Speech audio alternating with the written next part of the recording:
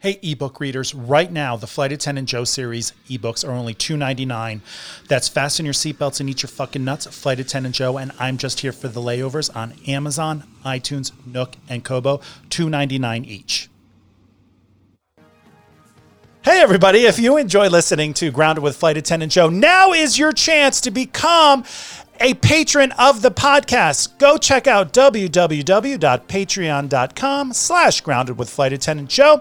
There's different tiered levels, and each of one of them comes with something special and unique, including the Friday Debrief, which is a short podcast episode that I record on Friday mornings, just me and my coffee, and it's only available on the Patreon page for patrons. So again, check that out, www.patreon.com/grounded with Flight Attendant Joe.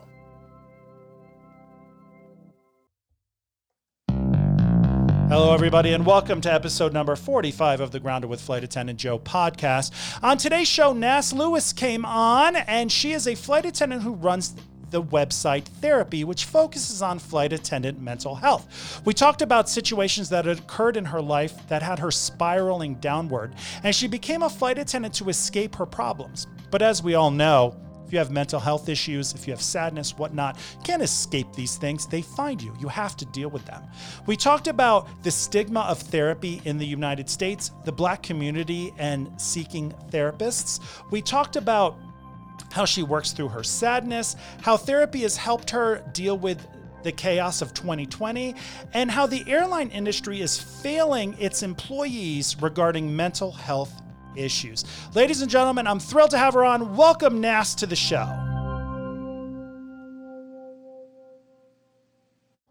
Hey, everybody. Oh, I just hit my head. Hey, everybody. Welcome, Nas, to the show. Nas, welcome. Thank you so much for coming on the podcast. Oh, yeah, definitely. Thanks for having me, Joe. Oh, yeah. No, I'm very excited to have you on because I don't know if you've listened to the podcast before, but I do love disgusting. Listen, it's so, listen, you got me up early. I've only had one cup of coffee. I'm usually still reading in the morning right now, but you got me working. Listen, you're on the wrong coast. You're on the wrong coast. You got to get up with us first. I'm in the middle of the country now. I'm in Colorado, but still, yeah, it's 2 hours from the East Coast, but I'm good. I might mess up some words, Nas. Do not be offended by anything I say if I start acting, well, you know what? I was just about to say, see, my God, if I sound dumb like Donald Trump, don't hold it against me. But you know what? No. Everything goes at this point. He's already given us permission to just say whatever, so just go for it. Oh my God, that's so true. It's almost like and I hate to say this, and I was just reading this article about bullies, but it's almost like he's unlocked the door to allow everyone to just forget kindness and where you're rewarded for being an asshole. And that that really boggles my mind. He is a clown, I will say, yeah. But at the same time, it's like, is this really what's going on? Is this a professional country or is this like a shit show? So which one is it? So I don't know, but we're just going to just take it and run with it. But we're going to do it in a good way that people will still not feel like they're completely in a shit show, obviously. But you know what? We'll just go with it. I think of it as, when you watch a TV show and, you watch a TV show and every once in a while there's just an episode where you're like, this is the dumbest shit I've ever seen. That's kind of where I feel like the country is right now. But we have a lot of shitty episodes. But this one is like, damn, if this was a TV show, this shit would just take us off the air. This would be it. They would just be like, y'all canceled. You're canceled now. Most definitely. I've already got off track. All right. So Nas, could you please let everyone know who you are and what you do? Well, about me. There is so much, but I will start here. So, as you said, my name is Nas. I was born in Jamaica many moons ago, and I migrated to the United States of America in 1998. Okay. And I've been here since. So this has probably been the place I've lived at the most. So it's home. I currently now live in Indianapolis, Indiana. square smack dab in the middle of the country-ish. It's the Midwest, but I don't know why they think here is the Midwest. I think you'll be more Midwest than anybody, but, just go with it. I became a flight attendant like 6 years ago. And that literally was the propeller that pushed my life forward because I was on a downward spiral. So I've just been a flight attendant the last 6 years, traveling all over the world, meeting so many great people, so many bad people, pretty much meeting everybody, but meeting probably some of my most best friends that I could have made over the last 6 years. I'm a mom to an amazing 11-year-old that's in the other room doing e-learning, and I had to literally tell him, please don't bother me for the next hour. So asking people for help. And I also have a dog, a 2-year-old dog named Chappie. He just turned 2 last week, and I thought when he turned 2, he would be calmed down by now, but he's still hyper. So I'm waiting for that to calm down a little bit. Otherwise, I mean, I love traveling. I love hanging out with my boyfriend every single day if I can, because since I've been on leave the last, 3 months, I have been at home. And I literally just made a post today. Like, I feel like I'm losing my identity as a flight attendant because I haven't pushed a cart, laid over anywhere, or had to yell at someone that your bag doesn't fit. So it's been a great but also interesting change the last few months for me. But that's a little bit about me. I mean, I'm really just a big open book. I'm really, really active with my friends. I love brunching. Brunching has not been the same since COVID hit, but I've been trying to brunch on Zoom and all kinds of phone calls and things of that nature. But otherwise, I mean, that is really me. I've just been more inward lately with my life because we've had no other choice but to, because no one is trying to be sick. Right. But otherwise, that's just a little bit about, a little snitty bitty about nostalgia. Well, thank you so much. And this is going to be a great conversation because you're an open book and I love to read and I love to get really deep into books. So I'm going to open your book up and God, that sounds so dirty, but you know what I mean? You know what I mean. So let's rewind for a minute. See, I'm trying to speak. Are you nervous, Joe? No, are you nervous? You know what? This is episode number 45. I am not nervous. Do I make you nervous? Maybe. I don't know. No, I'm still waiting. God, you sound so hot. No, I'm still not awake yet. So, but let's rewind a few moments because you've been a flight attendant for 6 years. And the reason I have you on is because I wanted you to tell your story. I wanted to talk to you, and you run an Instagram page called Therapy, which is for flight attendants' mental health awareness. Yes. But I want to rewind a few moments. You just said something before you became a flight attendant, you were spiraling downward. And I would, can you go deeper into that? Like what was going on and where did you find yourself what was going on in your life? Oh yeah, sure. So around when I turned 24, 25-ish, I got married. I thought I was in love. Well, I didn't think I was. I was in love with this person, decided to get married. I wanted to start have more kids, all those things. And before that, I went to a coaching where it changed my life. And I was literally on this high, like, oh my God, I'm getting my life back. I'm dealing with all my childhood traumas, all those things. And so I met this man literally after that. So we got married. And we weren't even married for long. Like within 6 months, I found out he was cheating on me, literally with his ex-girlfriend from his childhood. And I found out after we went to Cedar Point just to, have a little couples trip or whatever. And my phone died on the trip, and I went into his phone to get the pictures, and a message came up saying, "Hey, babe, are you back yet?" And I was like, God. Hey, babe, who is babe? And I asked him the next day because the day that I found out, I just had to take a moment. And he told me the truth, and I filed for divorce. And within 3 months, the divorce was final. And after we divorced at January, and by September, he married her. So that literally was the catalyst that just set everything off. And I became severely depressed. My anxiety was through the roof. And I applied for any job that would take me away from Indianapolis, period. I just needed to just get away and pretty much running from my problems, essentially. And becoming a flight attendant fell into my lap and became a flight attendant literally the next year after that. And oh my gosh, you would think that this job would be where you would just find yourself. Eventually, you have to face the music sometime. And becoming a flight attendant, being away from home, a whole new lifestyle, oh my gosh, everything went further downhill. I started drinking just to not feel anything on layovers, was just doing every possible thing to just run away from my internal problems. And it just got worse and worse. My attendance started slipping. I just would call out. I didn't even have anything named FMLA at that point because, you only qualify for that after 1 year. Right. And so I was just on the brink of, you know what, we're going to fire you because you are just not showing up for work.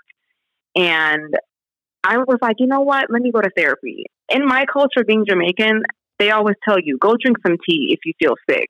There's no, oh, go see a doctor. Oh, just drink little tea. That's what they will tell you. And obviously that wasn't working. So in 2018 is where everything just set. Everything was just becoming even worse and worse and worse. And finally in May, I said to myself, I can't be the only one feeling like this. Like, what is going on with me? And I wonder if anyone else is feeling this way. So later in the year, like the following year, 2019, I decided to make a Facebook group. And the group, of course, is called Therapy. And it's THAIRAPY.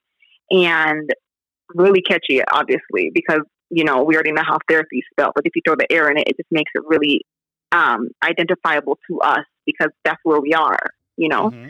And so started the group. And obviously, you have to start with your story because you can't just start a group and be like, oh, I just need y'all in here. I had to tell my story and I had to open up. And that was what literally started to set me free.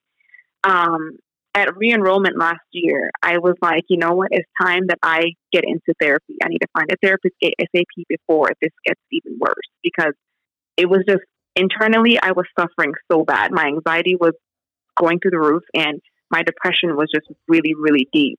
And I couldn't be there for my son. I couldn't be there for anyone. I was just in the dark. And I don't know if you've ever been in the dark where you feel like you can't see anything. You can't feel anything. I hope I don't cry on this podcast. Oh my gosh, because I feel it coming. Woo! No. Crying is great because it's really good for downloads. No. Oh. So if you want, listen, I've actually cried on this podcast, so it's okay. Oh my God. You be you, okay, honey. Great. This is where you be you and can go ahead. Yeah. So anyway, I started the group and after a while with me sharing so many flight attendants, and mind you, this is not specific to my airline. I opened this group up to airlines all over the world. So you can find a diverse amount of representation in the group from overseas to United States based, the Caribbean, anywhere. And you will see that every single one of us have dealt with the exact same thing. Depression, anxiety, substance abuse. And a lot of these are job induced because a lot of us especially start out really young doing this job. And a lot of us have never even had any major life experiences. So we're literally all tackling this lifestyle of being away from home, being responsible, being alone. And loneliness is something I experienced very highly with this job. It was just, who can I talk to? Does anyone want to go on a layover with me? Do you want to, something. So some of us end up drinking alone or in the room alone. So it was just so many things that propelled me to say, you know what? I need support from my peers who understand this job best. And that is how therapy came about, was because I needed the support. I did it for myself, but I realized all of us needed it. And that's pretty much how therapy was born, was out of my own need for peer support and being in a community of people that understood where I was coming from versus me dealing with it on my own. So yeah, that's the beginning of how it came about. I took like 4 sips of coffee. I think I'm awake now because, and I have been writing down so much since you've been talking, but you talked about how, first of all, thank you for sharing all that. I really appreciate that. Yeah. Before we started recording, you said something to the effect of, people are afraid to open up. People are afraid to talk about their mental health issues. And I'm not like that. I'll say anything. You sound like you'll share your story, but what got you to the point where you felt brave enough or safe enough to be like, all right, I'm going to start this page and I'm the one who has to open up first? You know, I think eventually everyone goes through a list of things that they decide, you know, let me try this. If this doesn't work, let me try this. And eventually you reach a place where you're just like, I can't do this alone anymore. There are some people who choose different routes, and they could be either they end their life, or it could be they just completely cut off the world, or there's some people who are just like, you know what, let me just take a chance. And that was where I was. I was like, you know what, let me take a chance. Let me put my ego aside. Let me just not care anymore what anyone is going to think of me when I tell my story. And that's the point where I reached. I just didn't care anymore. I was just like, there has to be somebody else. Even if it's just one person that says, you know what, Nas, I feel the way that you feel. How can we support each other? And that was where I was. And I've always been very strong, but it came to a point where I couldn't be strong for myself anymore and just wanted to just try something. And this was a try for me. And it's probably the best thing I could have done for myself, because it propelled me to be able to find a plan for myself, because every year we have enrollment for insurance. I had no idea that mental health was included in my insurance plan. I never ever looked, didn't care to. I just thought, oh, our plan is just to go to the doctor if I'm sick, if I broke something, XYZ. I had no idea until I made the group. And people were just like, hey, if you choose this plan for your specific airline, if you choose this one, it will cover 100% of your mental health care. And I had no idea. So when enrollment came in October, a friend of mine recommended a therapist to me. And then I looked on the plan when we enrolled, and it said, oh, this is going to cover 100%. So I chose that one. And in January 11th was my first official day of therapy. And it's because of me sharing that helped me to find the correct plan to facilitate that. And I've been in therapy the last 6 months. And if it wasn't because of me opening up, I wouldn't even be at this place on this podcast with you to even talk about this right now.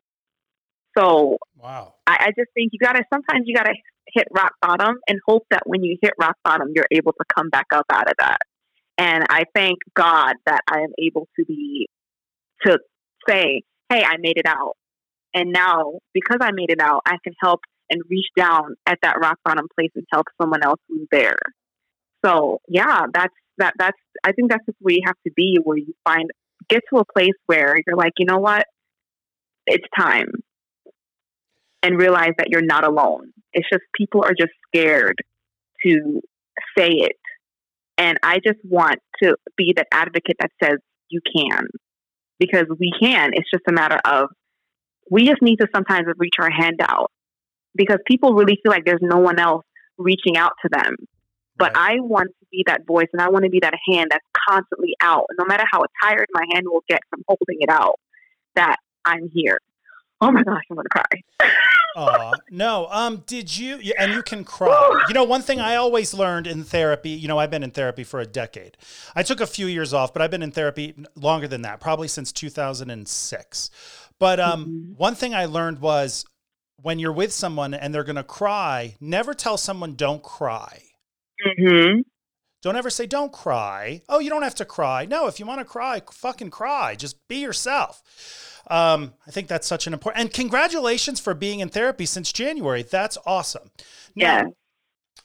You mentioned when you became a flight attendant, you felt like you were running away from your problems, but we all know that you cannot run away from your childhood trauma. It's going to follow you. I always joke about, but I'm really serious. I always joke about, if my mom was alive, I would be sending her my therapy bill, because she's the one who screwed me up. Her and my father, my adopted father, screwed me up, and I'm paying for it into my 40s now, into my 50s now, almost trying to be 10 years younger because I colored my beard.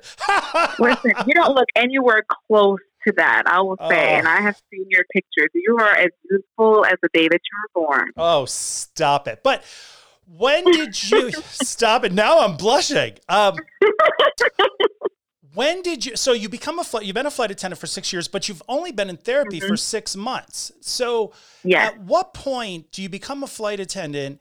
And is there one thing that happens where you're like, oh shit, I can't run away from these problems, because even though I've gotten away from home and I've gotten away from my ex-husband and I'm living my life, these things are still haunting me. Was there like a moment where you realized, oh, I can't run away from this?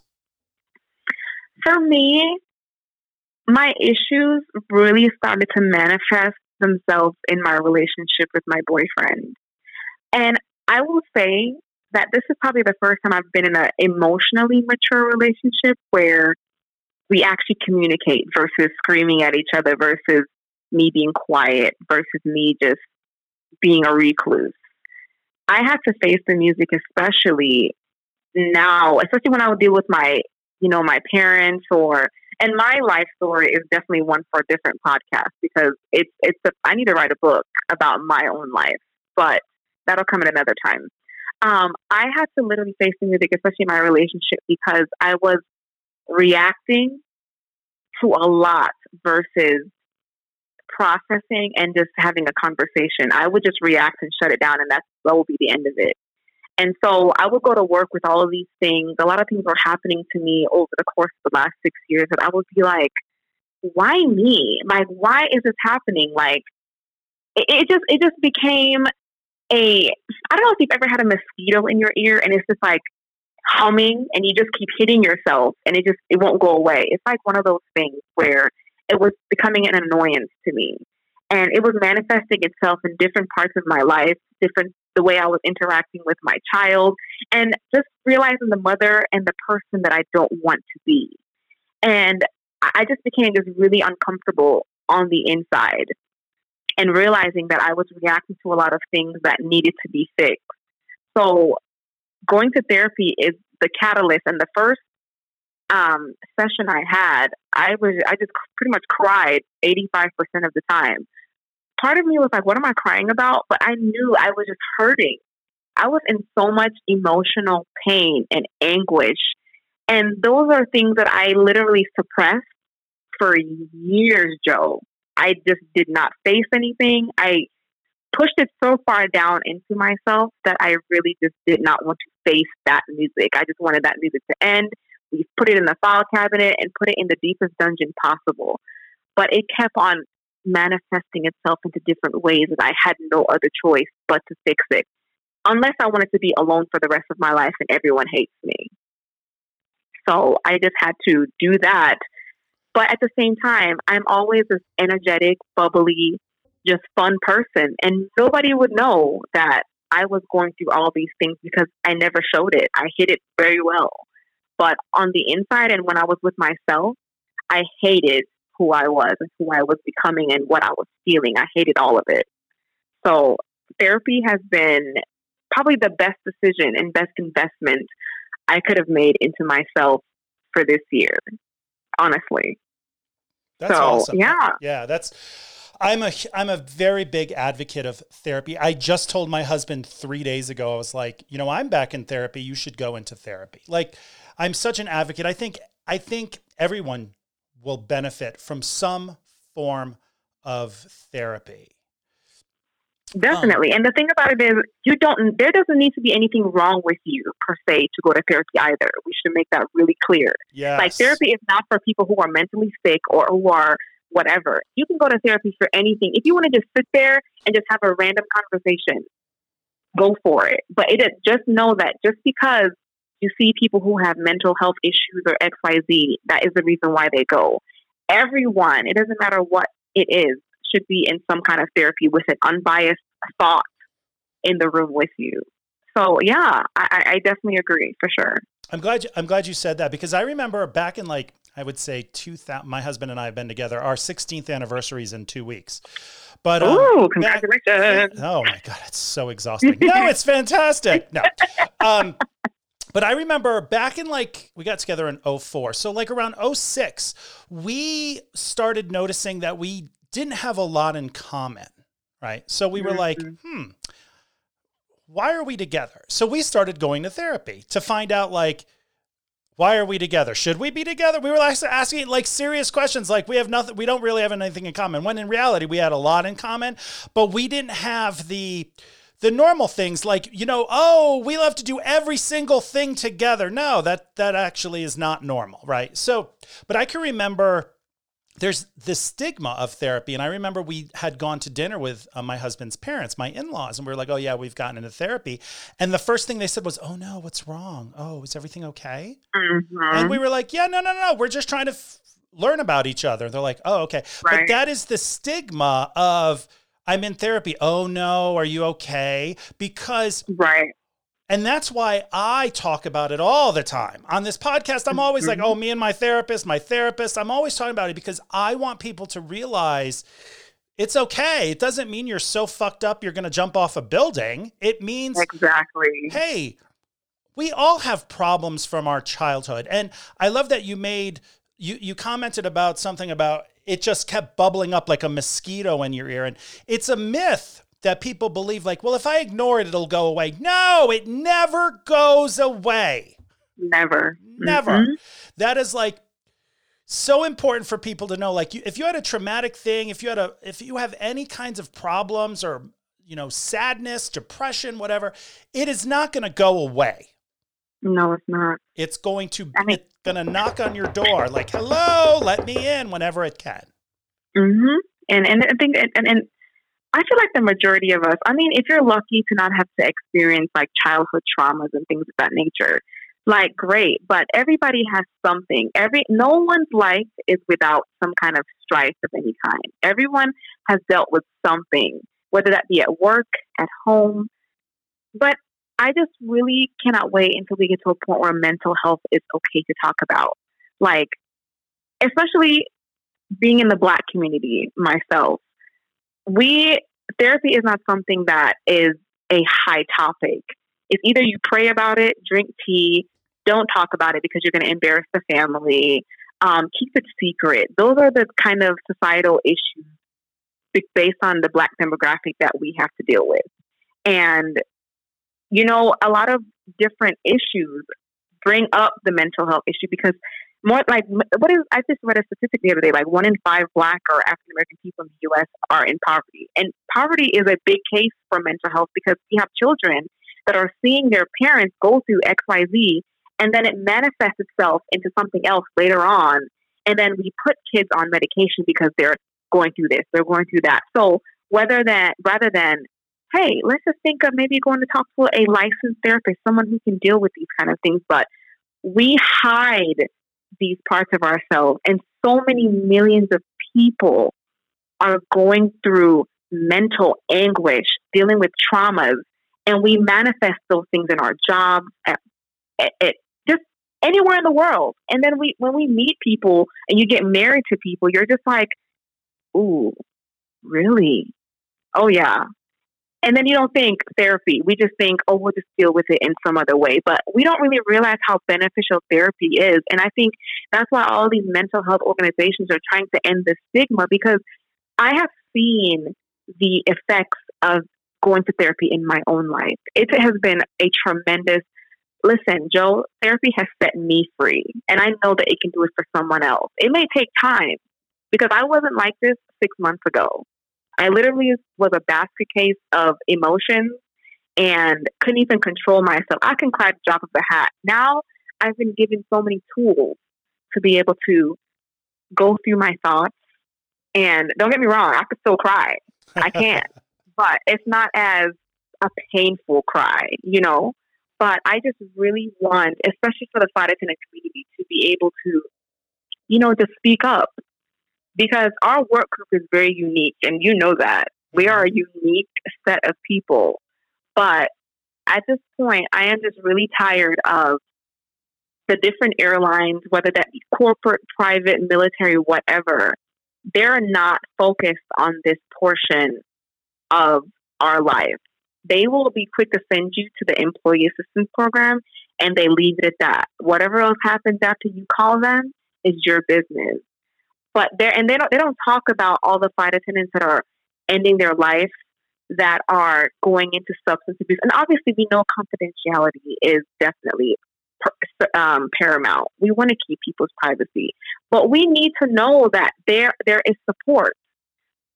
A lot of flight attendants won't go in and say, "I need help," because one, they're afraid of being under the radar, being fired, not feeling like they're being supported as far as going to rehab or being, no one is there holding our hand. It's like they're telling you, go, but where am I supposed to go? I need help. Hold my hand and help me. None of these corporate companies are holding anyone's hand. And that's the reason why I feel like I needed to do something and hold as many hands as possible until my hand gets tired. Yeah. When you're flying, now you haven't flown since when? Since the end of March. Oh my goodness. I've been on leave. I took a voluntary leave. Oh, I was on one of those before I retired also. But when you were working, do you find yourself being the onboard therapist to your coworkers? Oh my gosh. Because I did. I know you know about jump seat therapy.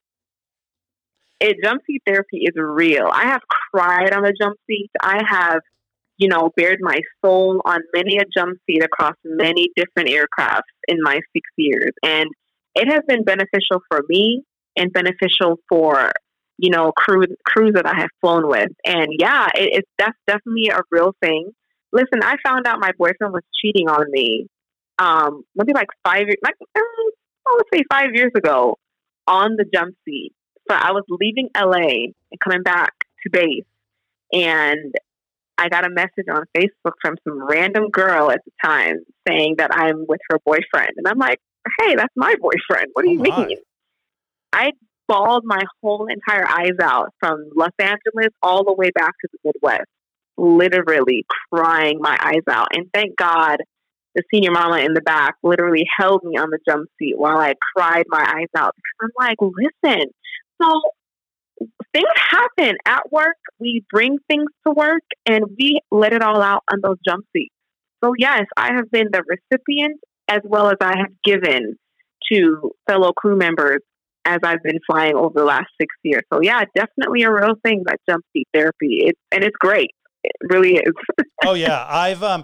It's so funny when I would be working with someone and it would be like, say, a 4-day trip. And on day like 3 in the morning, we'll meet down for the van and one of them will look at me and say, "You're Flight Attendant Joe, aren't you? It took me 3 days to figure it out." And I'm like, yeah. And then once they know, we're in the back and they're like, "Can I talk to you about my boyfriend?" And I'm like, "Hold on, girl. Let me bring this Diet Coke out and I'll be right back."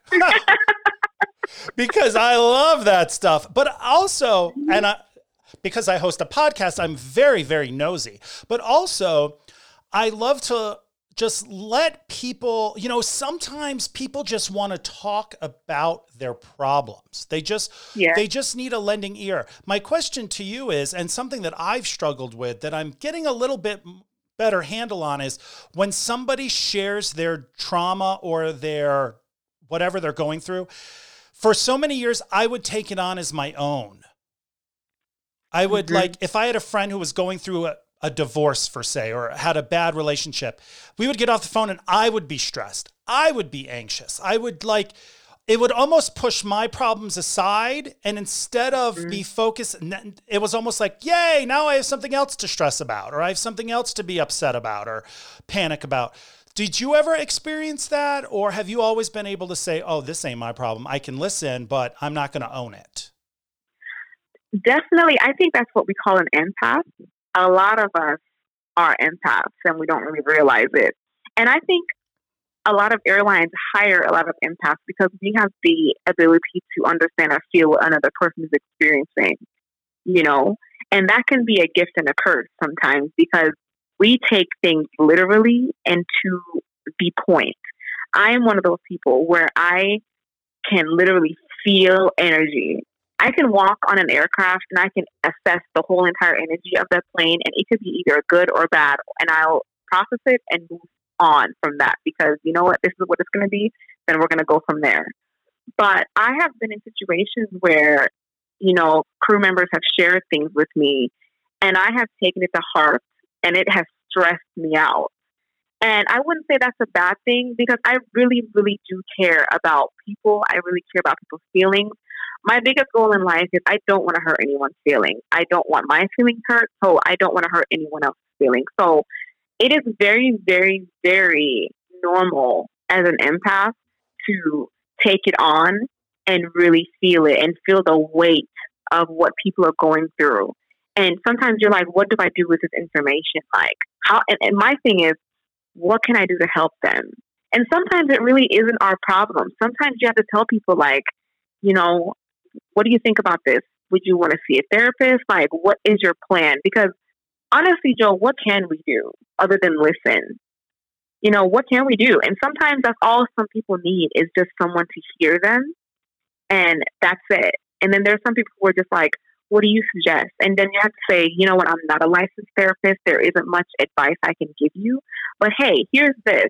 How about, you know, reaching out to crisis text line and text their number, or, you know, the suicide prevention line, or just some resource. And that's mainly what therapy is about too, is giving resources, because I'm not a licensed therapist. Yes, I have a bachelor's degree, but I am not licensed to give you medical advice of any kind. But hey, I can give you what I have done. So being an empath can be a gift and a curse. And one thing I will never do is tell, listen, that's not my problem. I just can't hear that right now. I just don't want to do that. That sounds really mean. Oh yeah, that's terrible. And I would hate for somebody to tell me that. I'm like, you know what? You are not okay. And why are you a flight attendant again? Like, for real. So yeah, so being an empath definitely can be a gift and a curse. And it's a great gift because I think empathy goes a long way for humanity. And people always think, you know, like, if everything is black and white. Yes, sometimes it is, but empathy and humanity should go hand in hand because all of us are in this together.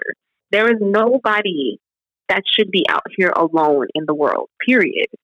Everyone should have somebody that they talk to. If we're walking down the street, I don't even have to know you to say, hey, how's it going? You know? Right. It should be a normal thing that you see a person, whether they're black, white, blue, green, or whatever, and say, I see you. And I think that is the main thing that people want to feel. They want to feel seen and they want to feel heard. And I want the flight attendant group to be seen and heard because, you know, people just walk on board. You even say good morning and they walk past you like you didn't even say a word to them. I hate it. Oh, because you're about to trigger me.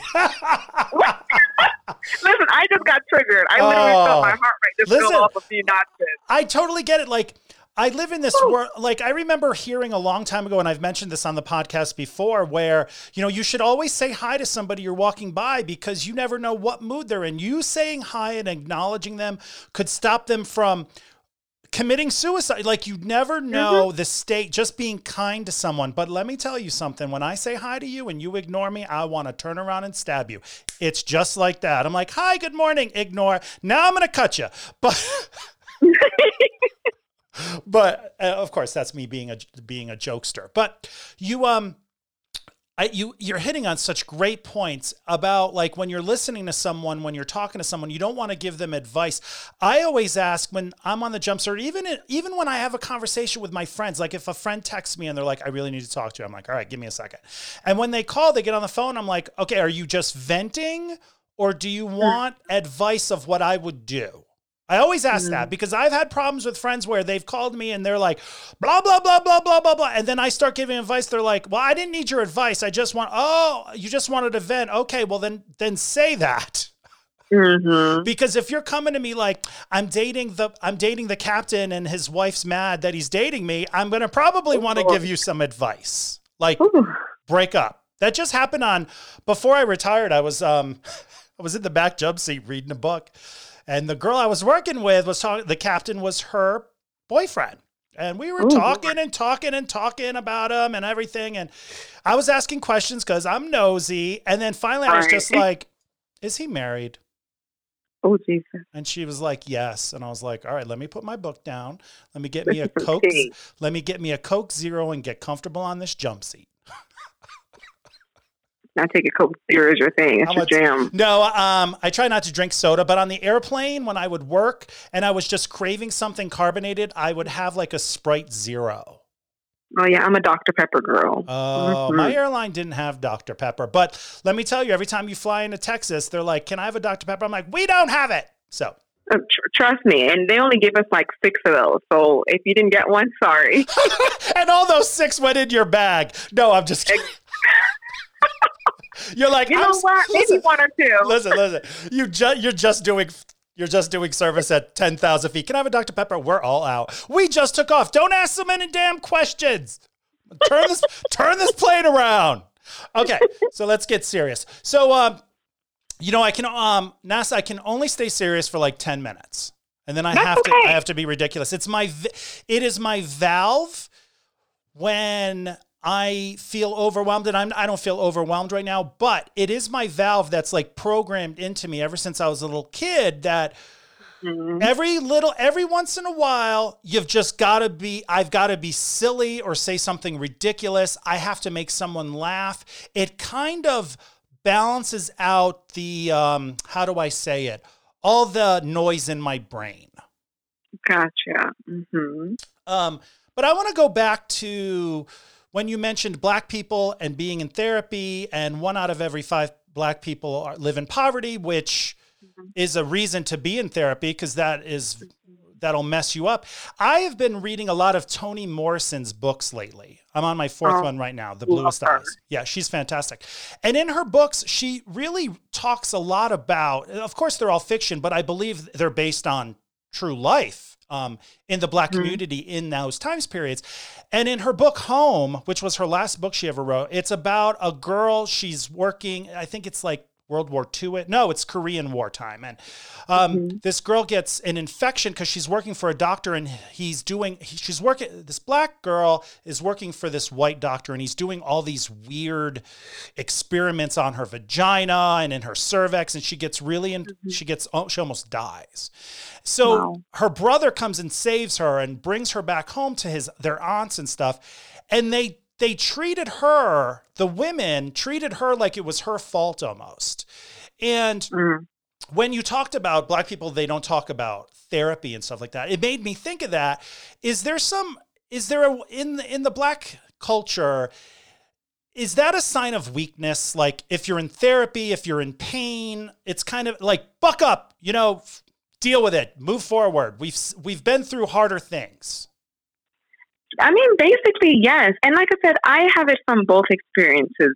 I am Jamaican by birth, and of course the culture and everything, but everything is rooted around the church and around being spiritual and leaning on God for a lot of sustenance and, just strength.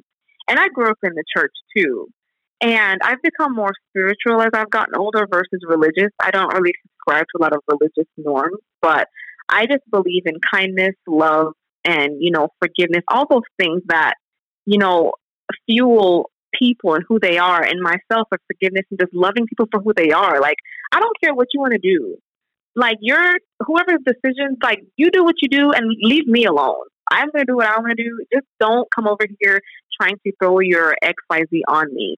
But in the Black community specifically, everything is rooting around the church, around, just not talking about these things, especially with Black men. We tell them, don't cry. You don't need to cry about this. You don't need to do all those things. And we suppress our emotions. And it becomes a problem where we hide all of these feelings and nobody talks about them. And because no one talks about them, they manifest themselves in different ways. And if you're a person that's impoverished, you're homeless, you're incarcerated, you have substance abuse issues, you're at a higher risk for having poor mental health. That's just basic, And because of those things and all these negative stereotypes that are attached to it, nobody goes and gets help for these issues because it's not something we grew up with. It's not something that is encouraged. You're just encouraged to pray. Just pray about it. Oh, God will help you. Oh, God is going to be there. Of course, I believe in those things. But I believe there's a part in the Bible that says if you're sick, see a physician. And it doesn't have to be a physician of a doctor that can fix your broken leg. It means for the mind, your body, your spirit. See somebody for those things because it's very important. And I wish our community would really rally around this. But as of recently, this is becoming a movement where there's so many organizations currently that are pushing for the Black community and people of color to seek mental health services. And it's beautiful to see because there is so much going on. My mental health has been so affected by all of the, what can I say, the racism, the George Floyd situation. It has been affected by just my own mental health, but just being a Black woman and being told that, it's just, Joe, you about to open up a whole can of worms right now. Go ahead. I'll go fishing. It's just really, we want to be heard. We want to say, I'm suffering. This hurts me. Please don't try and justify my hurt just because you don't understand it. Hear me when I say, this is how I feel. I feel that you. Why are you being so aggressive? Why does it have to be that? And I've had to deal with that a lot at work too, where just because of the culture of where I come from, if you disagree, you're being aggressive. And those are a lot of microaggressions that we have to deal with just because we feel, then it comes across stereotypical that I would be this way because of the color of my skin. So being heard is not just a problem for our own community. It's just a worldwide stigma where we are based on, because of you're Black, because you're this, because you're that, this is how it is. No, I want you to hear what I say. When I say that, I have feelings of sadness. I have feelings of hopelessness and worthlessness because of XYZ of what I've dealt with in my upbringing. Like that young lady you're talking about in the book. We hide everything because we know that no one will listen.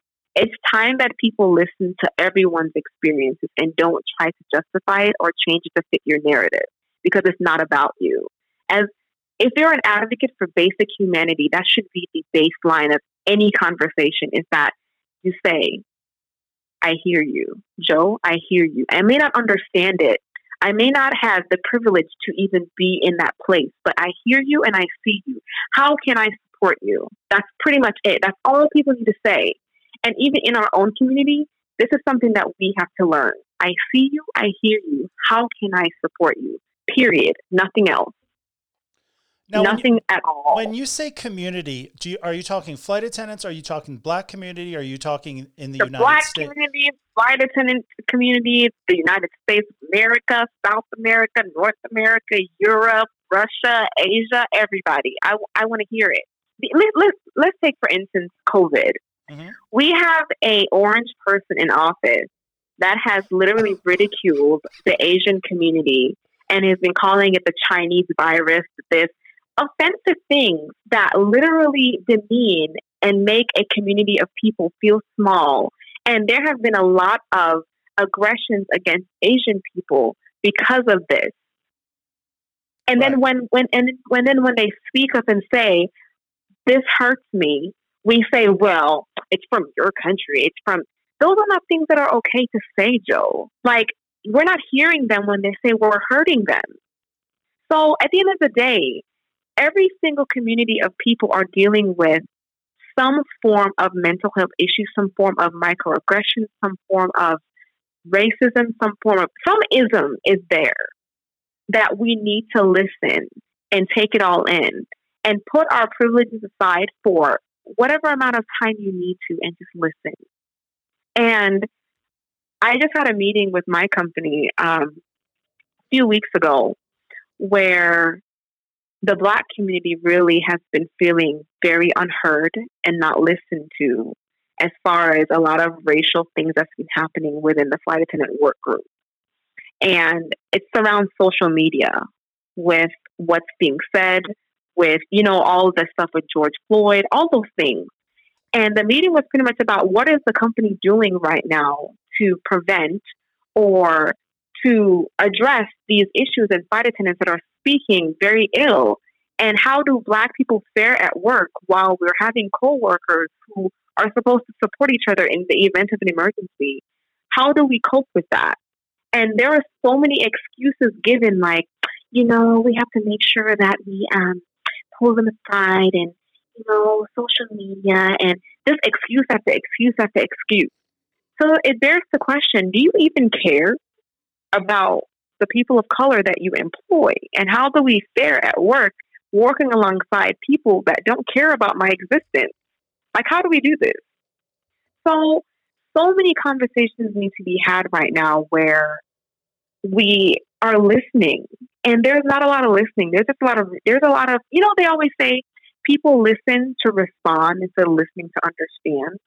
There's a lot more of listening to respond. That's all that we're getting these days is response, response, response. There's no backing and there's no solution behind it. There's just a lot of, well, I think, versus what do you need?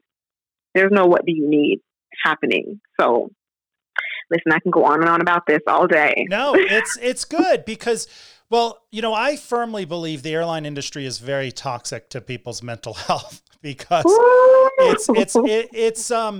they don't solve problems. I always say the airline industry is reactive, not proactive.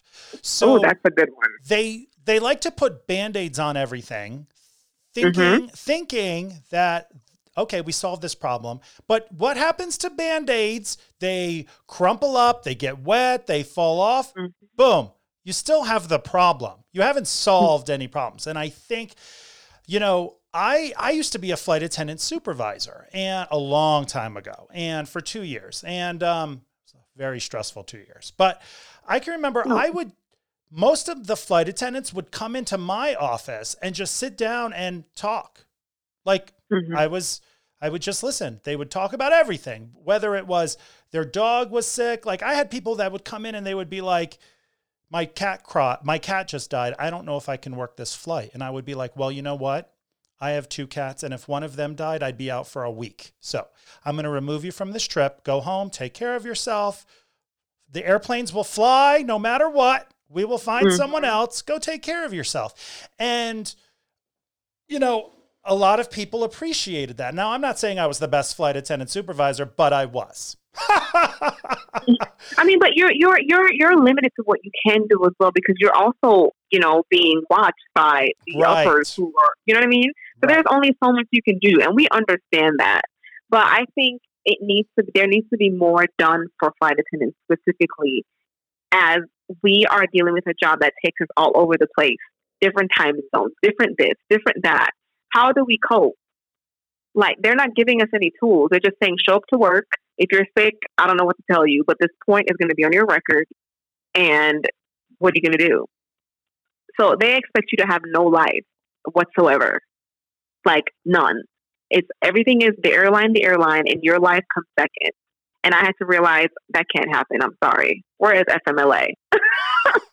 Now, what do you think? Do you have any ideas of just one idea of what the airline industry could do to help people with their mental health issues as flight attendants, pilots? At my airline, we had a period a couple years ago where there was a pilot committing suicide every 2 or 3 months. And I was like, what the hell is happening? What is happening? This makes no sense to me.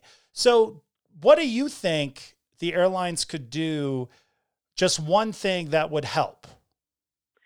I remember when I first started, they used to have this flight attendant assistance program where literally they don't just throw you in there. They literally have someone that comes on the flight with you, or you fly with someone who's a part of the program to help you, set up, help you with, your living situation, or just give you advice and just resources on what to do. They phased that out probably a few months after I started. And you just have to figure it out and use each other. I think a good solution would be to have because, they always have teams for everything. There's a uniform team. There's a food and beverage team. There's teams for everything. I believe that they need to have a specific mental health coalition that focuses on tools that they can have for flight attendants to be able to come there. And it's, of course, confidential, but at the same time, there will be no penalization for it. And I think either it's going to have to be an outside source or an inside, but none of this can get back to the company is my whole thing, because people don't want to be on the company radar, period. Nobody wants their dirty laundries aired and have it on their record that, at such and such a date, this flight attendant came in and they whatever. So if they decide to fire you for something, they have something that they're like, oh yeah, they've been suffering from this whole time. They probably have to go. I just think that there needs to be a team of people who formulate a plan that flight attendants can be able to come and be supported. There needs to be people trained either in the company or outside that they can go to at the drop of a hat that says, hey, I need help. Can you please help me? And every base should have one where people feel comfortable to come and say, I need help. Though there are thousands of flight attendants that need help, but no one is saying anything. Thousands and thousands of them. There's people every single week that are coming into the group on Facebook asking, hey guys, do you guys have a suggestion for a therapist? There needs to be a place where, besides calling EAP, because not everyone even knows about it. People think that there's nothing available to them. Yes, EAP exists, but after EAP exists, they literally just like, oh, call these 7 therapists and see if they can help you. And a lot of us are like, you know what, well, I'll call tomorrow, and tomorrow never comes. I am still trying to formulate a way to have a solution. And I don't want to talk about it because, like I said, it's something that's been brewing and it's in the works right now that I'm building for the flight attendant community. We'll talk about that off air. That is going to be really beneficial. But I just think there needs to be a thing that is available to flight attendants, whether that be on their flight attendant tablet, a phone number in their phone, a something that is available 24/7 that is going to be able to help flight attendants. And I like I said, it's going to be monumental and it's very, very necessary. But companies need to have a thing, whether that be an app, whether that be a person that they know that is available to them in the event that they need help, because EAP is not enough. It really isn't. So are you talking like, you know how, like say you're working a flight and drug and alcohol shows up and you're like, I'm an alcoholic before they drug test you. And then they say, all right, well, we're going to put you in the program. We're not going to fire you. We're going to put you in the program. Or at least that's how it worked at my airline. Like if they knocked on the door and you open the aircraft door and they're like, we're here to drug test you. I'm an alcoholic. You went immediately into the drug and alcohol program that they put you in. Do you think that there needs to be something like that for mental health regarding someone just says, I'm having some issues. My husband just passed away and I am having some issues. I don't need to be fired. I need some help. Do you think that the airline is missing that boat of helping their employees? I definitely feel like there needs to be that, because I have a flight attendant colleague that had a similar issue to that, where it was a substance abuse issue, and they have since been let go from the company. He did not feel supported in any way. He was pressured really to resign. They didn't fire him. Obviously, they don't want to. I think that has to do with unemployment, all kind of things. They're just trying to protect their butts versus helping someone. So they pretty much forced him to resign and just let him go out there. No support of any kind. Another situation where that happened, and this person committed suicide literally a week after they let them go. Oh no! No support, no nothing. And so that idea is something that really needs to happen, because listen, a lot of us are out here doing a lot of things that we're not supposed to do, but we find ways to cope, and they may not be the healthiest ways to cope, but we do it. And as far as the company's concerned, we just need to make sure our DOT certifications are up top and in shape.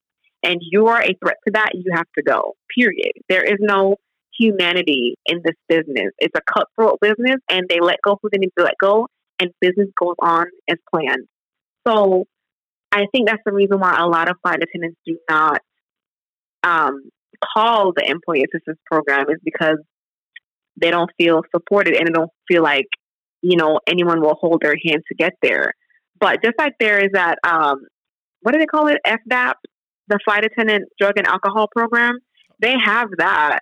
And they also have Wings of Sobriety, which is like, if you have alcoholic issues or anything like that, it's like a 12-step flight attendant program and it's peer mentorship. So you can always join that. There's many different services available, but the company does not make them known because they hide everything. There is no transparency. So I think if people knew that there was other people going through the same thing, they will be more inclined to say, hey, can I go to Wings of Sobriety? Can you refer me to the Flight Attendant Drug and Alcohol Assistance Program because I need help? No one is saying that. Because they're afraid. Mm-hmm. I was going to ask you, and I'm so glad that you kind of answered my question, but I'll ask it anyway. I was going to say, why do you think people don't take the initiative to get out there and get help? Honestly, yeah, I really believe it's a case by case basis. This job is one that changes you. It matures you in a lot of different ways. And I think a lot of us don't take advantage of some of these things because, one, we're embarrassed. 2, we feel alone. And 3, we don't trust the company that we work with. There is no, like I said, there's no transparency. And because there's none of those 3 things, a lot of us would rather do it on our own. And there is still a stigma attached to mental health in general, where we're just like, no, I'm okay. It's just a little episode. I'm all right. Like, we still have that stigma attached to it, that mental health is still something that we are hush-hush about. And we need to, and like I said, I am trying to do my part to talk about it and make it okay, because it is okay. But a lot of us are still coming from a culture of, shh, we don't talk about that. This is not something we talk about. We just keep it in-house and you just deal with it. Let me just have a drink and that'll just smooth it out and I'll just deal with it tomorrow.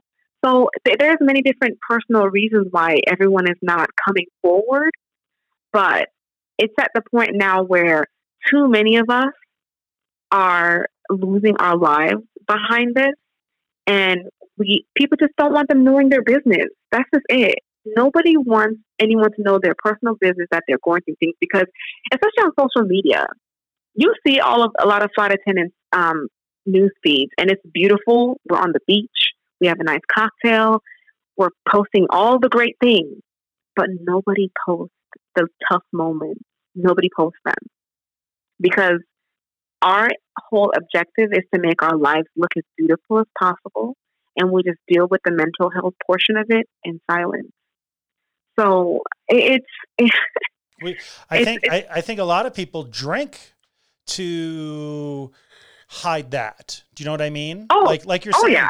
You know, everyone uses social media to promote their exciting lives. And if you ever really think about it, like when you sit down and you think of all the people you know, right? And who you really know. And they're all a little fucked up. Everybody's got problems. But when you go on social media, you would think everyone's lives are Reese Witherspoon or Oprah. Like, exactly. I just worked with you and you're falling apart. You are literally falling. I don't even know how you make it on the airplane. But if I went on your Instagram, I would think you had everybody's shit together. Oh my gosh. Oh yeah. You would never even guess, because a lot of us are functioning alcoholics, functioning drug addicts, because I literally used to use like sleeping pills just to sleep at night, because one, I couldn't sleep half the time during international and just being on the other side of the country and things of that nature. But there's so many of us literally functioning off addictive prescription drugs, sleep medication, opioids to manage pain for whatever it is that we're going through. I mean, we have an open bar on the plane, for God's sake. We don't know what people are doing. I've been on flights where a crew member did not show up for pickup, got to the airport, and they reek and smell of alcohol, literally. And when we got to base, because they were late and we called and XYZ, when we got to base, they were pulled for a drug test. And who knows what happened to that person? I haven't seen them since. But I'm saying things are going on that nobody knows about because no one is asking and no one is telling. And it's none of our business either.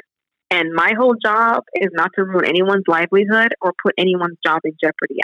That will not be my thing. But I just believe that there's so many of us going through a lot of different things, and we just don't feel supported and heard, so we just keep it silent.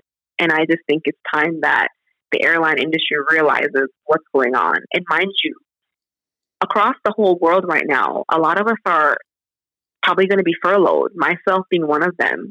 In the next few weeks, I'll find out if I'll be furloughed or still be able to keep my job. You know, there's some of us who have been let go, some of us who have been fired or furloughed forever, airlines closing. All of those things are taking an impact on our mental health.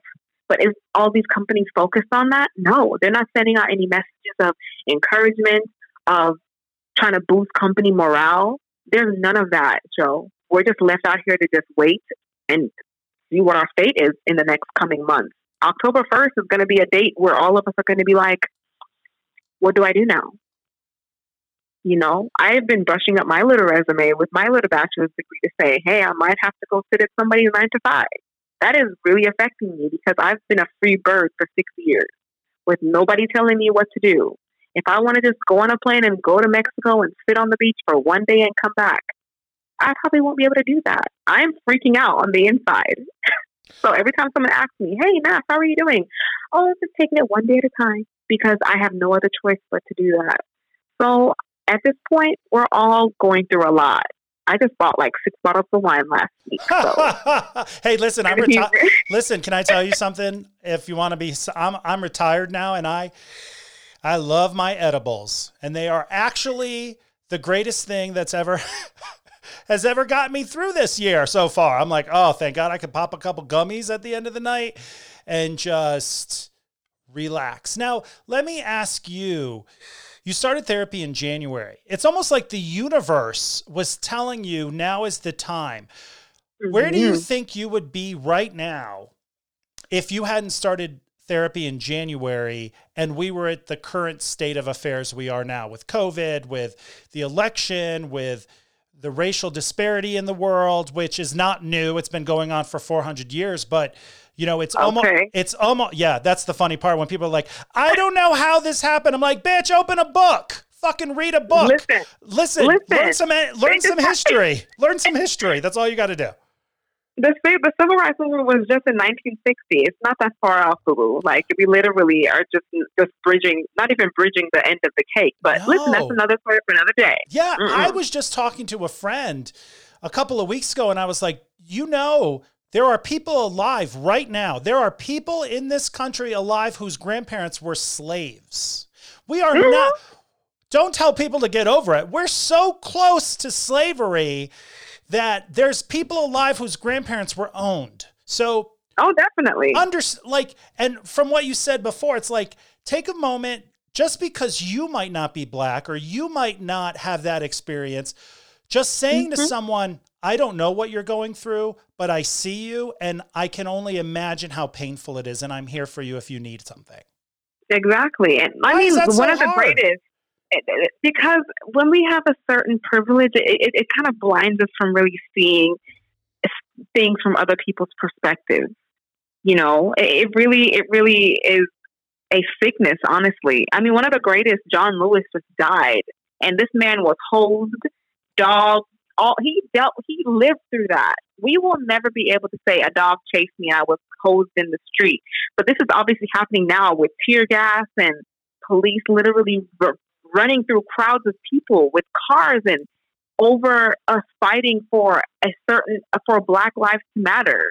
And at the end of the day, I have experienced my own, fair amount of prejudice and racism, being an immigrant in this country and, being one of 10 Black people at my high school when I first started high school. It's in the Midwest. Indiana is literally the home of the KKK. They still march at my old university at Sample Gates every year still, and in the name of free speech and their right to rally. And this is okay. A racist group of people in hoods marching at a university, it's still allowed. So we still have a long way to go. And this is affecting the mental health of Black people. It is. And that's the reason why there's been so many groups of people and organizations popping up now to make this a initiative that we need to focus on the mental health of Black people, because right now we see what's going on and it's not good. Because I think they said 4.8 million Black people have reported having a mental illness. Like, that's a lot of people. Mm-hmm. And we're not even the majority, but that is a lot of people who are going through things. And guess what? A lot of them are not taking advantage of mental health, because not everybody has access to insurance, right, to mental health insurance. A lot of us out here are just freewheeling it. But like I said, it doesn't just apply to just Black people. Everybody needs to take advantage of this in some form. Because just because it doesn't affect, just because I'm Black and I need it, doesn't mean that you seeing all these things on TV doesn't affect your mental health too, Joe. Because I'm sure you feel some kind of feeling when you're watching people on television being literally a man kneeling in the neck of another human being, and he's saying, "I'm hurting, I can't breathe," and we watch this man die on national television. How is this okay? How can you say this does not affect your mental health? It Absolutely. does. Oh yeah. When I watch things like that on TV, when I watch the news, I try not to watch the news as much as possible. But when I do, the first thing that flashes through my head is we've learned nothing from our past. Yeah. This country, the United States of America, has learned nothing from the past. Now, I do want to say that I do believe there's more, God, and this is a struggle, but I have to remind myself there's more good people than bad people. It's just the bad people are loud as fuck. So, because why are you laughing? Tell me. Just the way I said it? Because, yes, but it's just, I just wish we could just say there's just good people and then the bad people can just be on a planet by themselves right. in space.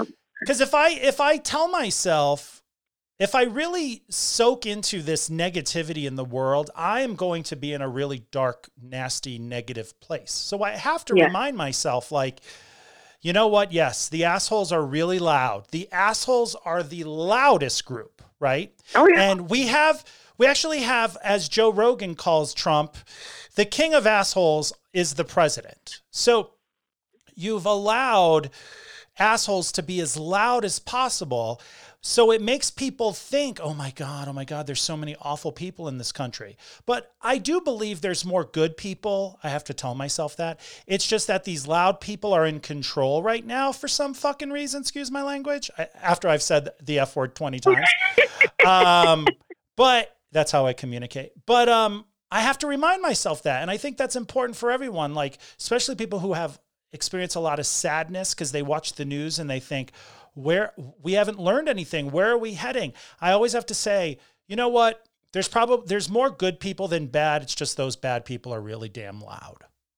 Right. And the media does not help either. They really run after the bad stuff. They give them a platform. That's what they do. Mm-hmm. They literally make all of this even worse. And for all those Fox News, CNN, everybody, they report everything bad. And there is we don't get to see the parts that are important for humanity to say, you know what, there's hope. All we're seeing is all the bad. And that's why I don't watch news. The majority of the news I get is from social media. But as far as watching the news to get information, I just can't do it because it stresses me out. And it's not good for my mental health. So I don't have news on in my house ever at all. And it's just up to me, especially with having a child, to teach him, just be a good human, love people and accept people for who they are. Don't try to change anyone. Let people be. We just want to be. Everyone just want to exist without any kind of stigma attached to it that, oh my gosh, I wonder what. Of course, yes, be careful because bad people exist in every creed of people. But it is up to us, honestly, to be a good human and fight for each other. And that's all we want at this point. I just want us all to fight for each other no matter what situation is. And to make for a better world for everybody, for the future generations. Because even I ask myself, do I really want to have any more kids and bring them into this foolishness? I don't know.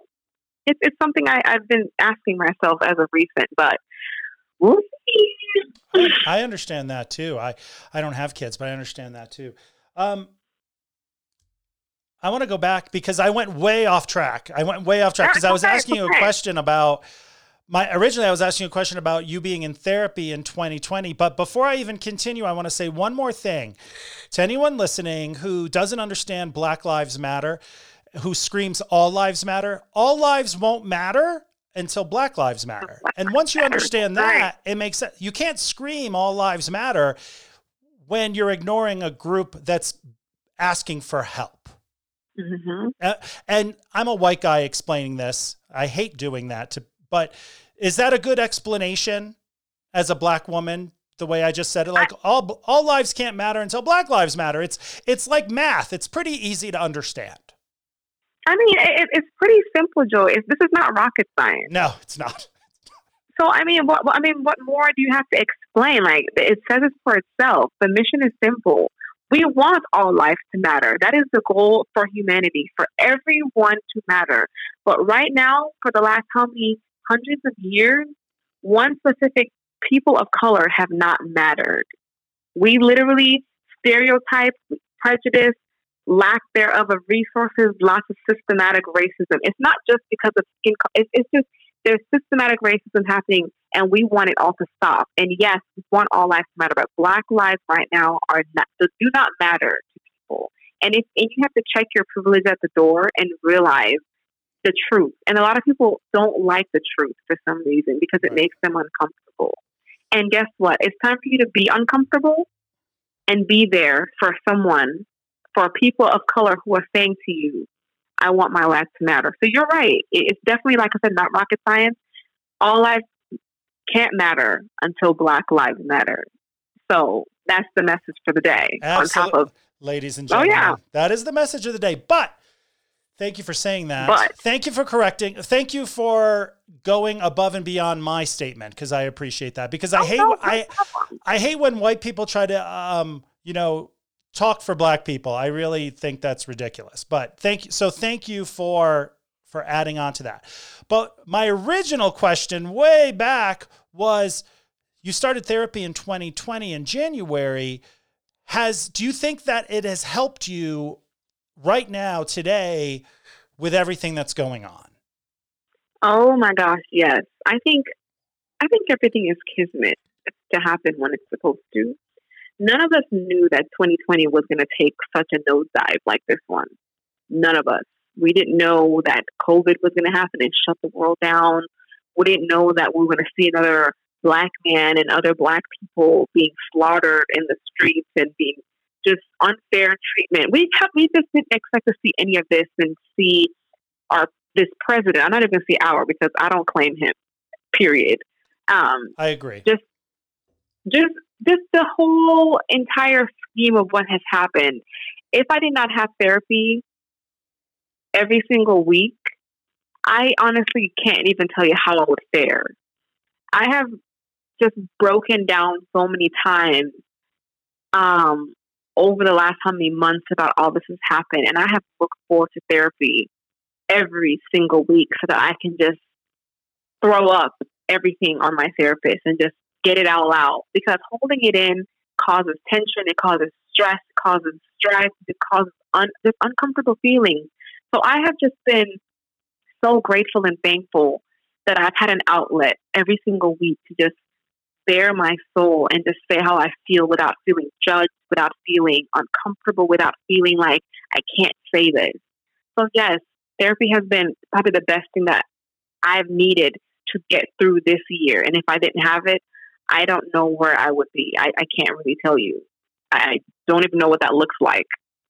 I just know it would be really bad. Just really bad. Yeah, it's difficult. After we finish this recording, I'm hopping on the phone for my weekly therapy appointment also. So I'll probably get into the call and he'll be like, "You seem calm today." I'll be like, "Well, I already had a session." Oh, that's great. The funny thing, on the phone, I just got my reminder for mine tomorrow. So, hey, we're on it right now. Oh yeah. On it. I usually spend about 10 minutes talking. My therapist, he hasn't had a haircut. He hasn't had a haircut in a while. So his hair's getting kind of long. And we spend 10 minutes where I talk about how jealous I am of his hair. And then I'll usually say something like, "All right, enough of that. I'm about to make you work for your money today."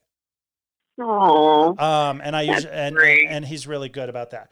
But that's honestly, that's really what I want as far as just the organization therapy that I've come up with is I really just want to provide an easier platform for flight attendants to really locate a therapist, psychologist, psychiatrist, whatever it is that you need in a safe and confidential place that they'll be able to be like, you know what, this exists for me to find someone. And with the help of my peers, I can either be able to say, just like Joe or Nas say, hey, I have my therapist pretty much on speed dial. A lot of us don't have our therapist on speed dial. And I just want that for every single flight attendant. And the pilots, they get everything. So I'm not even focused on their work group because I'm not a pilot. I don't know what they're doing up there behind that steel door.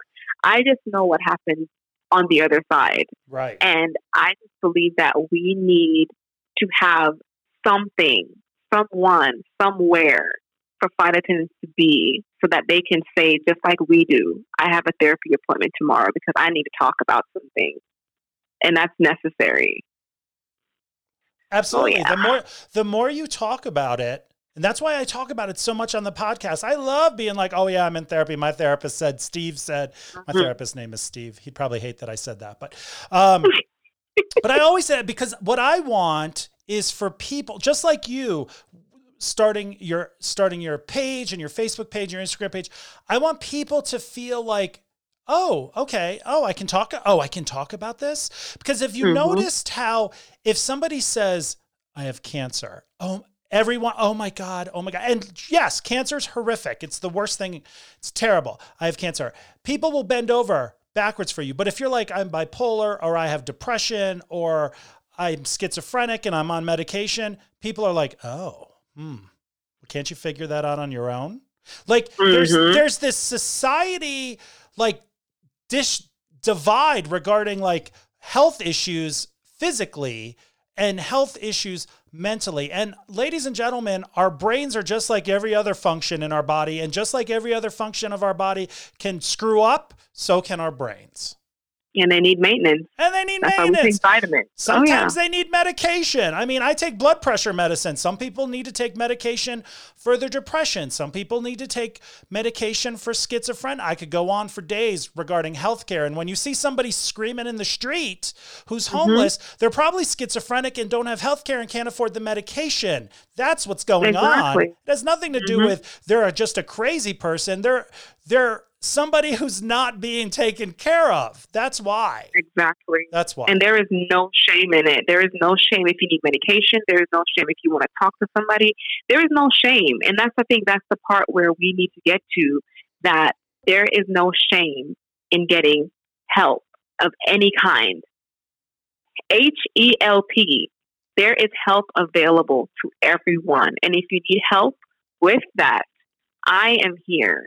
Aww. Reach out to me on Facebook. I have a whole number and I pay for it out of my own pocket every single month that have a phone line available to flight attendants that they can ask for help. And it doesn't even have to be flight attendants. If you're listening and you're not a flight attendant, I am here and available to help you if you need any mental health resource or anything, or if you need me to make you laugh, give you a virtual hug, whatever it is. You do not have to do this alone at all. Because me and Joe are here, and even though we're a little, quirky, we still got lots and lots of gems that we can drop. Okay. Don't be having people email me with their problems now. God dang it! I'm just trying to figure out my own shit. Okay, it's okay. If they come to you, just send them to me. I have the time. I'm gonna be like, thank you for following Flight Attendant Joe. Now I'm gonna pass you on to Nas. No. No, that's serious. You definitely can. I will definitely not turn anybody away at all. I feel like neither will I. Absolutely.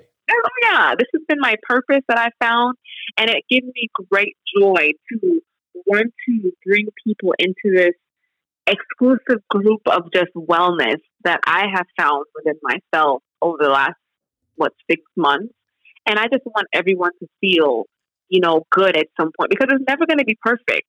But guess what? You're going to be given tools from your therapist that's going to help you to live. Because surviving is not the goal in life. Living is. And we want to stop people from surviving.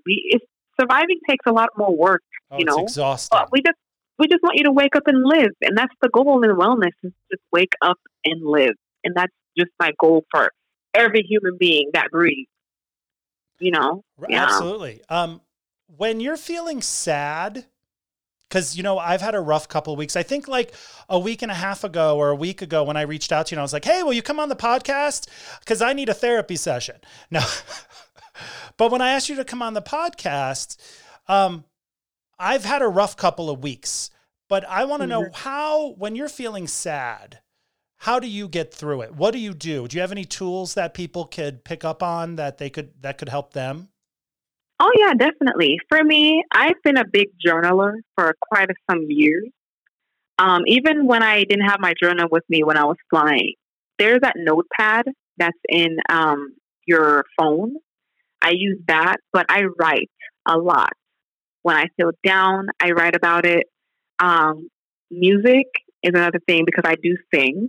I love to have music playing while I write. I light candles sometimes, but when I'm feeling sad, I usually either will sleep, because sleeping shuts your brain down, but not everyone can do that. Like for me, that's been just my coping mechanisms. I will write, I will sleep. I sometimes will take a walk. I did a small live, maybe like a few weeks ago. I have a spot. It's at this park called the Eagle Creek State Park, and there's a really humongous reservoir. And they have a place where they have like bleacher benches that you can sit. And sometimes I'll just drive there and just sit out there and just be in my thoughts and just take a moment for myself. Sometimes if I really feel like I need somebody, I'll ask for help. That is something that takes practice. But I'll just be like, guys, I don't feel really well today. Like, or my dad, he'll pick up on my energy and be like, hey, come take a drive with me. So it just depends on who you're close with. But those are three really great things that I use: my music, my writing, and my secret spot. So nobody really knows I even go there because I just go there on impulse. So my big thing is music, writing, and my favorite spot. And that spot is super beautiful. One of these days, I'm going to take a picture and I'm going to tag you in it. It's so nice over there. It's quiet, and you can see the people out on the water, but you can just hear the wind in the trees and the sunlight and just the wind blowing. It's very, very beautiful. So I just try to center myself when I get sad and just try to tell myself, Nastasia, you can shift, because a lot of it is a choice, but not everyone has been given the tools to do that. And it takes a lot of maturity over time to become inward and learn more about yourself. But I definitely think a good start for anyone who is feeling sad about anything, write it down. Put it on a piece of paper, write it down, and throw it away. I usually do that sometimes. I'll write stuff down, and then I've let it go on the paper, and I just close the book, or I'll tear it out, and I throw it away. So it just depends. Some people exercise, some people do yoga. I don't really have the patience for yoga, so I don't do it. But there's just so many different things that you can do for yourself. And I just think you need to start with what you like. You know, if you like to, even if you want to eat some ice cream to feel better, eat it, you know, and don't feel bad. But I think doing what you like is a great thing. And I just from listening to you, I know that you like doing podcasts, you know, like this is like your niche and it feels natural. And I think it makes you happy. So I just think people should really focus on their strengths and what makes them happy and what makes them feel centered. And journaling and music and my spot has been that for me for the last maybe like, I would say years or a couple years that I've been doing that. So yeah, that's my own personal help me tools. I know, that's great. I am a huge advocate of journaling. I've been journaling for years. I think it's so cathartic to get all those thoughts, no matter how dark or scary they are, you write them down. It's almost like when you write them down, the energy's flowing out of you. And I know this sounds a little quirky, but it flows out of you into the pencil, into the paper. And you kind of own it a little bit more. I think you think, oh yeah, like I'm okay enough to write this down. No one's going to read it. I'm okay. You just get it out. But something, and music and walking. I love to go in the woods. I like to not be around other people if I'm feeling sad. Something that I've learned recently was I've spent so many years, if I was feeling sad, I don't like to use the word depressed because I'm not clinically depressed, and that is actually a diagnosis. So and I don't want to say, oh, I'm feeling down today, I'm depressed, because then that kind of like drowns out people who really do suffer from depression. There's people who can't get out of bed sometimes. I'm not one of those people. Some days I just get sad and I don't have motivation and I'm like, fuck everything. Right. But I've spent so many years trying to fight those emotions. Like I will fight the emotion. Like I'm sad. Oh, I've got to snap out of this. And recently I've learned, like, you know what? You don't have to snap out of it right now, Joe. Just ride the emotion like it's a roller coaster ride. Just do what if you just want to sit in the hammock and just stare up at the clouds for 4 hours, do it. If you want to take a nap, if you woke up at 9 a.m. and you want to take a nap at 10:30, do it. Just ride the emotion. And I have found that just happened to me the other day. I was just very anxious and very stressed and sad, which I think is the description of 2020. And so instead of, and I had a whole list of things to do for the day. I'm writing a new book. I have to schedule podcast people. And I just said, you know what? I ain't going to do shit. I'm going to be sad today. I'm going to ride the motion. I'm going to see how I feel tomorrow. And when I woke up in the morning, I felt much better. Right. And I'll just give you one little fact. Depression is actually both a brain disorder and a state of mind. So even though you're not diagnosed, your state of mind can be depressed as well. Okay. So for anyone that feels like, they feel depressive, it is actually a real thing. It doesn't mean that because I have been clinically depressed before to the point where now it's more of a state of mind that comes and goes for me, where I just feel loss of this energy, concentrating and just feeling low, So it can be both, honestly. Okay. And both of them there's nothing wrong with it. To be, especially the state of mind, that is something normal because so many different factors affect our state of mind, whether that be loss of a job, going through a divorce, just even problems in your relationship can have a depressive state in your mind frame, So it's just a matter of, because even my therapist, she asked me, she was like, do you want to like use some medication for XYZ? I'm like, no, I'm good. It's not like to the point where I need to be taking something for it. But she's like, well, then we can work on other things that we can help you with that. So it's just, the brain is such an amazing place, but it's so vast and it's still being worked on, and people are still trying to do research on it because it's so vast that we still haven't figured everything out. Absolutely. But yeah, absolutely. Yeah. There is hope for it. There is hope for all of these mental illnesses or state of mind. There's hope for anxiety. There's hope for depression. There's hope for schizophrenia, bipolar. There's hope for all of it. We're just now really diving deep into, oh my gosh, there's something that can be done about it, and there's help out there. And us talking about this is the help that somebody probably needs. And I've always said, even if we help one person, that's enough. That's it. Oh, yeah, absolutely. If you can connect to one person, if you can just connect to one person, then it's worth it. If you save one person or help one person, I truly believe that. I think it's all worth it. Sharing, definitely. Like putting yourself out there, because you have to think, like, people like you and I, we're sharing so much with people. And sure, it helps us because it does help to talk, but also we're putting ourselves out on the line so that other people will feel comfortable with their own business.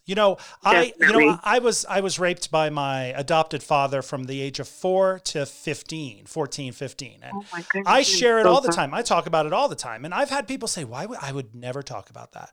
I was like, well, I talk about it because, for one, I know it's not my fault.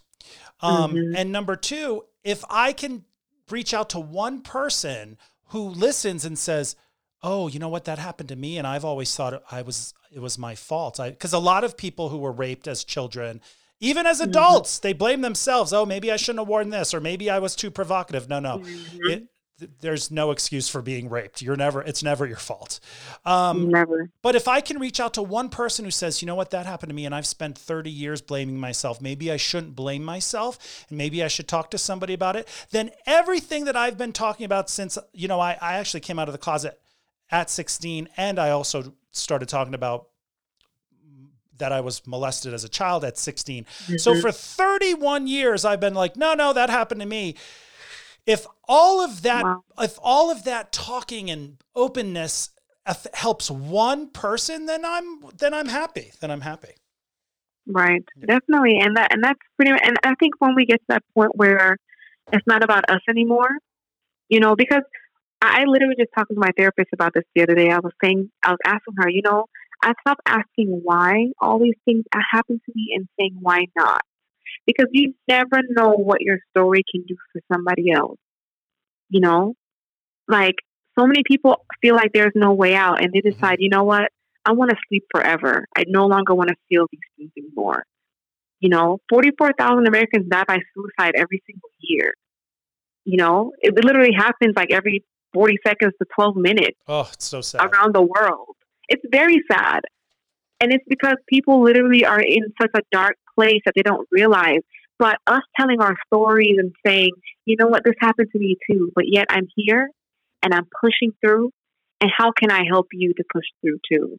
So you telling your story, you sharing that, I applaud your authenticness and your ability to just be like, you know what, hey, this is what happened to me. And you don't feel any shame in it anymore. Because there are things that happened to me where I felt shameful, about being molested as a child and things of that nature that I can talk about it now because I've finally dealt with it in therapy and I'm trying to heal that little girl on the inside because that little person is never going to go away. The little boy that's within you is never going to go away, but it's about us facing them and be like, you know what, I see you and I'm going to heal you so that I can move forward in my life. Absolutely. So this is just one thing that even us having this conversation is helping me, push through in life and know that I'm not alone. And it doesn't even matter how old we are, that we all have a story to tell. And I am willing to tell the whole world, and I'm just really just so happy that, you reached out to me for us to even have these important conversations because everyone is so silent about it. But I am willing to be sacrificial and just let it all out and say to anyone who's listening that there is help and there are people just like you who are willing to tell and willing to be there for you if you need it. Mm-hmm. Do you love yourself? Oh yeah, now, yes, I do love myself now. Do I have still more ways to go? Most definitely. But I can say in this very moment, I do love myself. I still struggle I'll tell you one thing I struggle with, and this is me being super transparent. I struggle with doing live and going on my own platform because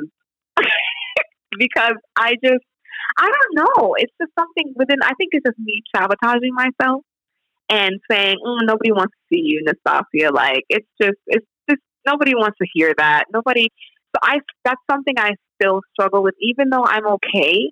I would rather be behind the scenes and just throw out information versus showing my face. So that's something I've been working on in therapy of not being fearful of what will be. Because I don't have a problem with saying or talking about it. It's just that is still something that I'm working on. And I've gotten better at it, but I would like to be better at it and not think so much. Right. So, but other than that, I am very pleased with my journey with my own self and what I have been able to accomplish with dealing with my own personal childhood traumas and trauma I've faced in my adult years and things of that nature. But yeah, for the most part, I would pretty much think I'm pretty great. I love that. And now, and I'm glad that you're working on being more face to face with people, because now that you have this platform and you started this, there's no going back. You really can't go back now. Even if you got furloughed in October, I think that, because, once you're a flight attendant, it's really in your DNA forever. I think that, you're going to continue. It's almost like you're going to continue this, because when you talk, I hear the passion in you, because it's almost like great. you found something. It's almost like you opened up this present and you were like, oh my God, this has been under my tree my entire life. And I'm finally now getting to it and opening it. And a lot of people are afraid to open that therapy present or open up the thing that says, all right, you know, I have to face this now. Because once you acknowledge the pain or you acknowledge your sadness, depression, whatever, you really have to work on it. You have Definitely. to. You have to. I just love that you came on this podcast, and I want to thank you so much for being so open and honest. And, you know, you're coming back. I don't know if you know this. You are going to come back because my goodness. right at the beginning of the episode, you talked about your childhood trauma, and I wrote it down, and I was like, we're not going to be able to get it to today, but she's coming back because I love childhood trauma. No. No, that's terrible. But I went through it, so I can joke about it. It's like I can joke about gay jokes. So, but before I let you go, my dear, I'm going to play a round of Let's Get Grounded, where you pick an airline. I'm going to name a bunch of airlines off. You pick one, and then you answer the question. It's very easy, I promise. Oh, my God. Okay. No, it's okay. Oh, my God. You just went through all this, and this is what's freaking you out? That's hilarious. That is hilarious. Okay. They're airline themed questions, so they won't be difficult. Okay. JetBlue, American Airlines, Southwest, Alaska, or Frontier. Just pick one. Just pick one. Anyone. Let's go with, I'm not trying to go for the most obvious. Let's go Alaska. Alaska. All right. Are you an aisle, window, or middle seat traveler? I am a window. It's because you're young. No, it's because I want to sleep and have my head on something. See, when I was your age, when I was just young, I liked the window to sleep. Now that I'm old, I have to be in the aisle because I got to pee every 15 minutes. See, that's the thing. I want to be in the window because that too. The person that wants to use the restroom, I don't want to have to get up, and I don't have to get up from by the window because I usually use the restroom before I fly anyway. And I don't get up, I don't move, I don't ask for anything. I just want to put my face mask on and go straight to sleep. Oh, no. I usually get in my aisle seat, and then I tell the other two, I'm like, hi, listen, if I fall asleep or whatever, you just wake me up. But I love the freedom of being able to get up when I want. As long as the seatbelt sign's off, people, don't be getting up when it's on because you'll get I'm stuck. like, oh, you're one of those. You like to move around. No. Oh my God. I used to freak out. Like if I sat down and then I forgot something in the overhead, like if I put through my tote bag in the overhead bin and then I was like, oh shit, I forgot my headphones. I'm going to have to sit here because I can't get up. If I get up, then I'm no better than everyone else. So now I got to sit here and be bored for the next 20 minutes. Nas, can you please share with everyone listening how they can follow you on Instagram and Facebook? And you said there's a phone number you have where people can reach out. Yes. Can you share that information? I'll also put it in the description of the podcast episode too. Oh, yeah, sure. So if you would like to follow along, if you are a flight attendant, it doesn't matter what airline you are, go ahead and follow the group on Facebook. It's TH. And it has two long lines in the middle, AIRAPY, and also on Instagram at therapy, th.air.apy. Also, if you want to join the community line, the phone number is 773-345-9669. If you ever need any resources, just want to vent, or anything specifically mental health related, just go ahead and text that number, and I answer it pretty much every single day. And just reach out even on Facebook, on Instagram. Like, I'm pretty much on there all day, every single day. I have the time. I'm on leave. So I'm at home. So yeah, so if you ever need anything, just know that someone like me, Nas, is here and willing to just be there for you and, facilitate you on your mental health journey. So yeah, thanks, Joe. What is that? Can you you made me laugh. What is that text? What is that phone number to text again? It is 773-345-9669. Thank you so much, Nas. Thank you so much for being on this podcast. You're doing great work, and I promise you, people are going to appreciate all this time and effort you're putting into helping others. So thank you from me to you. Thank you. And thanks for coming on the show and making me get up crack ass and dawn. No.